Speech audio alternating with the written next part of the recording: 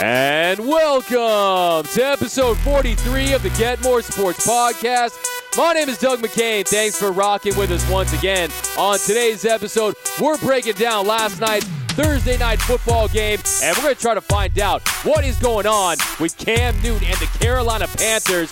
Then I'm giving you my Week 2 NFL picks. I'm going to throw out some locks for Week 2 in the NFL, and then we're going to be talking Sam Darnold, the New York Jets, some college football picks, topics on topics, takes on takes here on episode 43 of the Get More Sports Podcast. Don't forget to subscribe, rate, and review the pod wherever you're getting your podcast these days, and then like and comment on YouTube. I want all your takes on all of today's topics right down below in the comment section. Also, don't forget to follow me on Twitter at DMac_LA. That's at DMac_LA. But we've got a lot to get into, so let's get it.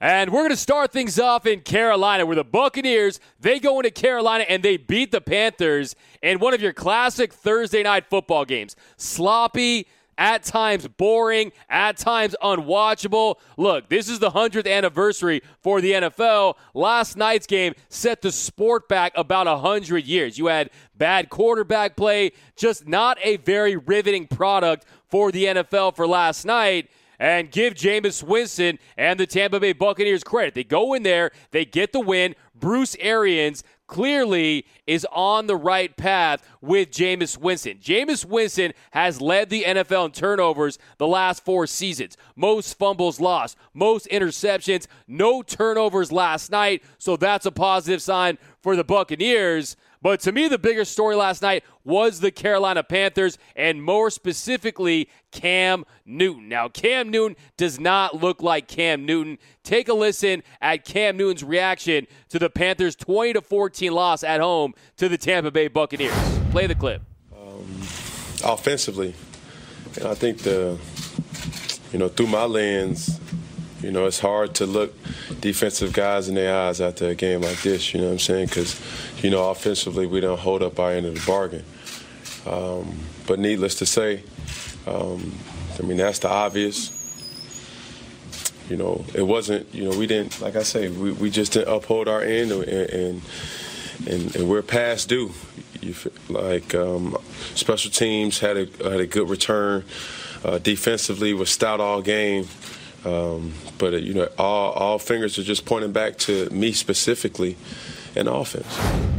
And so to take away from that press conference, it's clear Cam Newton is not right. And Cam Newton understands that. And one thing you have to say about Cam Newton is he's owning up to it. He's owning up to the fact that he's not playing like 2015 MVP Cam Newton, but he's not making any excuses. He's not making excuses for that ankle that he injured in the preseason, and he's not making any excuses with that shoulder injury that is clearly continuing to hamper his abilities, because this does not look like the Cam Newton that won a Heisman Trophy at Auburn. The Cam Newton that currently sits at 8th and current rushing leaders in the NFL. So for active leaders for the NFL, Cam Newton as a quarterback is number 8 with 4,806 yards. And it was evidenced last night. 4th in inches. Look, you got the analytics world, you got the old school football world, right? There's one thing they both agree on, and that is in 4th in inches, the best play is a quarterback sneak. And you got big Cam Newton sitting at 6'5.5", 245 pounds, and you do some jet sweep reverse with Christian McCaffrey, who was not even close. And that last play call, where they should have easily stole that win despite playing horribly all night long. 0 of 3 in the red zone. 24 of 50 for 324 yards. That's less than 50% of your passes. If you can't complete half your passes, that's a disaster in the NFL. You're not going to win very many games when that's the result. 69.1 passer rating. He hasn't thrown a touchdown pass in 4 games, has Cam Newton. Also, he's lost his last 8 starts. The Panthers as a team have lost 9 of their last 10 games and 0 touchdowns for the second consecutive games. Cam Newton looks like a shell of himself. My dad calls him Scam Newton, and I'm not going to go that far because I truly believe that he is limited based on his shoulder, based on his ankle.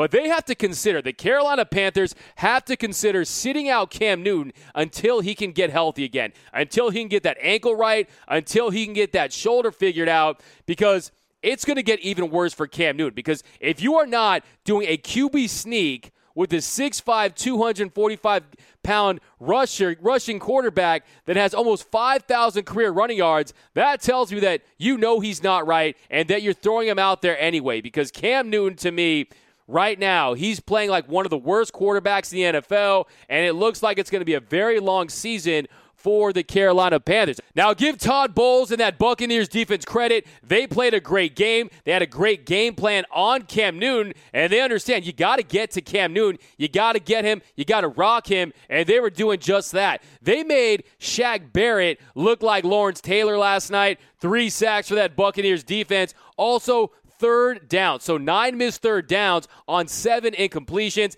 Didn't have very much time to throw. But another thing I want to say, too, is yes, it appears that Norv Turner and Ron Rivera and the Panthers don't trust Cam Newton.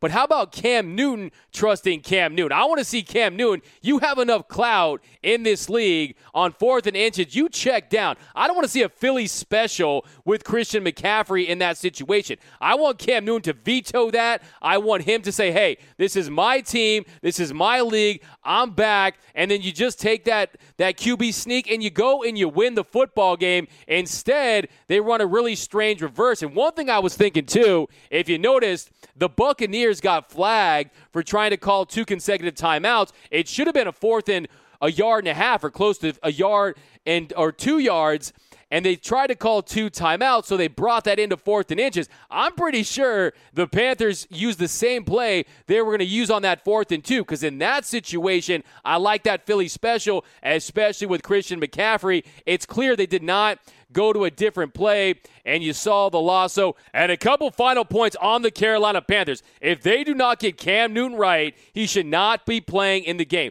They should sit him until he's right.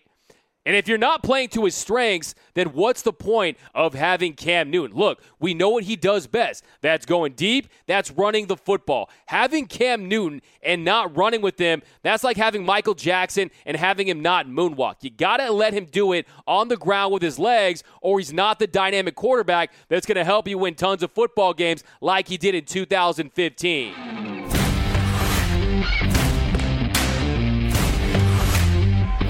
And next, I want to talk about the New York Jets, who just announced that Sam Darnold is out indefinitely with mono. And 14 has mono and will be out for this game.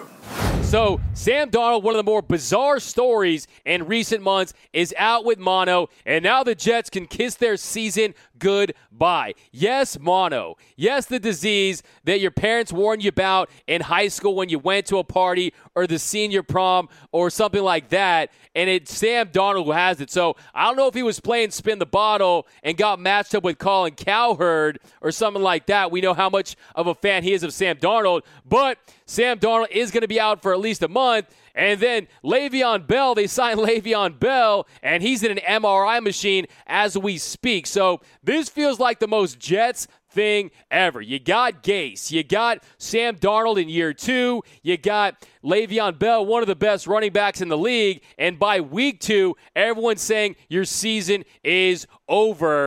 Now, Jets fans, I know you want to declare that your season's over. You want to press that panic button, but come fly with me for a second right here. Because, look, if he comes back in a month, you got Giants, Dolphins, Jaguars, Raiders, and Bengals. So if he comes back, they can have a little late run. It's not completely over, but let's be honest. This feels like the most Jets thing in the history of the Jets. I'm starting to truly believe that when Joe Namath won Super Bowl III, he got that guarantee. I think he sold his soul to the devil for the Jets to win that series because, look, ever since then, it's been nothing but heartbreaks and headaches for these Jets fans. But, and also, too, hey, Joe Namath, we saw he'd kiss anyone. He didn't get mono. He kissed Susie Colbert. Nothing happened to him. But, hey, the Jets, I don't think it's completely over. It's still only week 2, but they have to get him back as soon as possible. Jets, I'm actually pulling for you. Rough story for the New York Jets.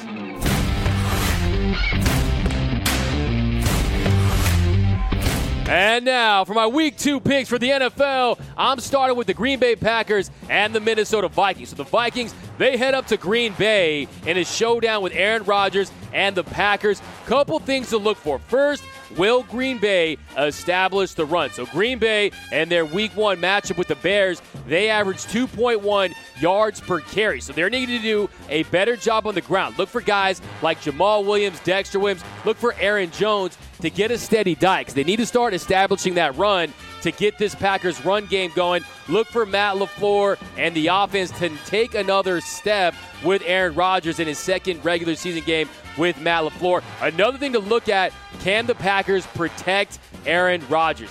The Minnesota Vikings, they've averaged 4 sacks a game against the Packers since 2015. They know how to get to Aaron Rodgers. I'm taking the Packers in that one. I'm going 25-21 Packers against the Vikings. And for the second game, the Tennessee Titans, they host the Colts. Tennessee, a 3-point favorite in that one. To me, the question here, how will Jacoby Brissett do going on the road and going against this Tennessee team that had a nice Week 1 win against the Browns? Couple of position battles to look for. How will those Tennessee rookies, A.J. Brown, Rock Ya-Sin, the rookies balled out in Week 1 for Marcus Mariota, how will they fare against those physical corners of the Indianapolis Colts? They got Adam Humphries, Kenny Moore II. How will they do in that position battle? Something to know is that the Colts have won 8 of their past 10 road games against the Titans dating back to 2009, averaging 27.1 points in those games. And I'm going with the Tennessee Titans in this one. I like what I saw out of Marcus Mariota in Tennessee. That offense is scoring points. So give me Tennessee in that one. Let's do it about 29-24 in that one. I think the Colts will put up some points. Next, we're headed to Detroit, where the Lions, they host the Chargers. Chargers 1-0. Lions, of course, 0-0-1. Tied their Week 1 matchup with the Arizona Cardinals. Chargers a 2.5-point favorite in this one. And what to look for, after 154 all-purpose yards in Week 1, look for Austin Eckler. That Detroit front is a much better front than he faced in Week 1. How will he do? How will this Chargers team do without Melvin Gordon III? And then also, how will Phillip Rivers play? Rivers posted a total QBR of 80 on the road last season. So that's the second best number in the NFL.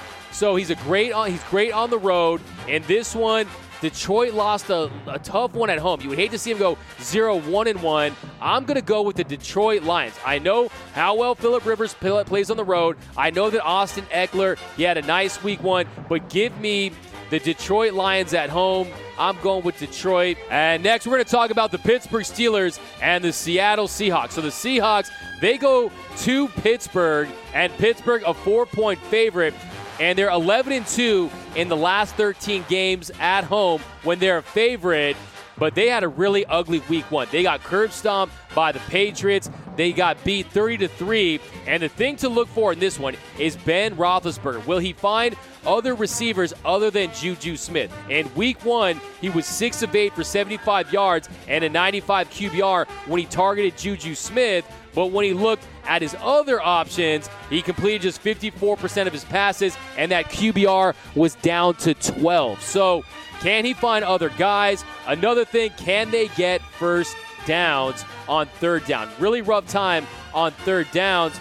They were 25% conversion rate against the Patriots in Week 1. So they got to find a way to get those third, and also over 3 on 3rd and 1 in Week 1. So in this one, I think you look at the Steelers, they can get it done. But I think there's a big year for Seattle. I think Seattle, with all their travel, they like to get these road wins early. I got the Seahawks winning this one. Give me the Seahawks 24-20. I think 24-20 Seahawks winning over the Steelers. Then Jacksonville at Texans. Look, they're bringing in Gardner Minshew. We know Nick Foles went out in Week 1. The Texans, they had a heartbreaking loss against the Saints on Monday Night Football. I'm going to go with the Texans at home. I think Texans at home. But look, watch out for Gardner Minshew. One thing I want to say is Nick Foles, they're going to hurt for a minute, but Gardner Minshew could be the next Patrick Mahomes. Comes out of Washington State. This guy can sling it. 88% completion percentage. in his NFL debut. So 88% completion percentage when Nick Foles went down. He came in there, looked the part. I'm going with the Texans at home. Give me some like 27-13 Houston in that one. Then Cardinals at Ravens. I told you last week how much I love the Ravens. Lamar Jackson, I think, is a bona fide star, a legitimate MVP candidate. And then the Cardinals, they're that other team that's 0-1 after tying the Lions. The Baltimore, that's a big spread. 13-point spread, 13-point favorites against the Cardinals. I got the Ravens. That offense is just so explosive. And yes, Kyler Murray did look good in that fourth quarter and overtime. That first 3 quarters, that was a disaster. I think Kyler Murray will have a good game. I think he'll put up something like 250 to 280 yards. But at the end of the day, I'm going Lamar Jackson. He's 7-1 as a starting quarterback. Only 12 QBs in the Super Bowl era have started their careers 8-1. So Lamar Jackson, he's a winner. He won the Heisman. I think he legitimately can make a run at that MVP. So give me, I like a lot of points in this one. Give me the Ravens. Something like, I think Ravens are going for putting a 40-piece on them again. I like the Ravens. 42. Let's do 42-31. I think Kingsbury and Kyler Murray, they find something offensively, but at the ultimately that Ravens offense too potent. And then Cowboys-Redskins. So one thing about this game, Adrian Peterson, I think he goes over 100 yards and he'll score a touchdown. That'll break a tie that he has with Jim Brown for 106 touchdowns. Now, the Cowboys allowed only 3 100-yard rushers last season, but Peterson had 24 carries for 99 yards last year against the Cowboys.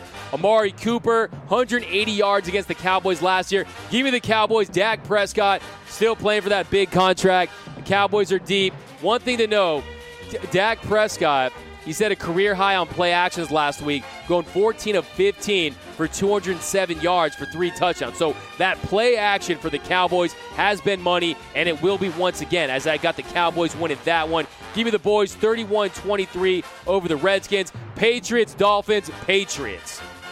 49ers at Bengals. So this one, 49ers, they get a nice road win in week 1. You saw they went into Tampa Bay and they beat Jameis Winston. Cincinnati at 2-point favorites, and I think it's going to be a really good test. The 49ers is going to be a great test for this Bengals offense with Zach Taylor, the rookie coach out of Cincinnati. And you saw, look, last week they lost to Seattle, but they racked up 418 yards. I think the Niners, they'll get after them. That defense looks great. I think they'll get to Dalton. They'll create some turnovers. I like the San Francisco 49ers in that one. I'm going with the San Francisco 49ers. Give me Jimmy Jesus and the Niners about, let's do 28-25. 28-25 in that one.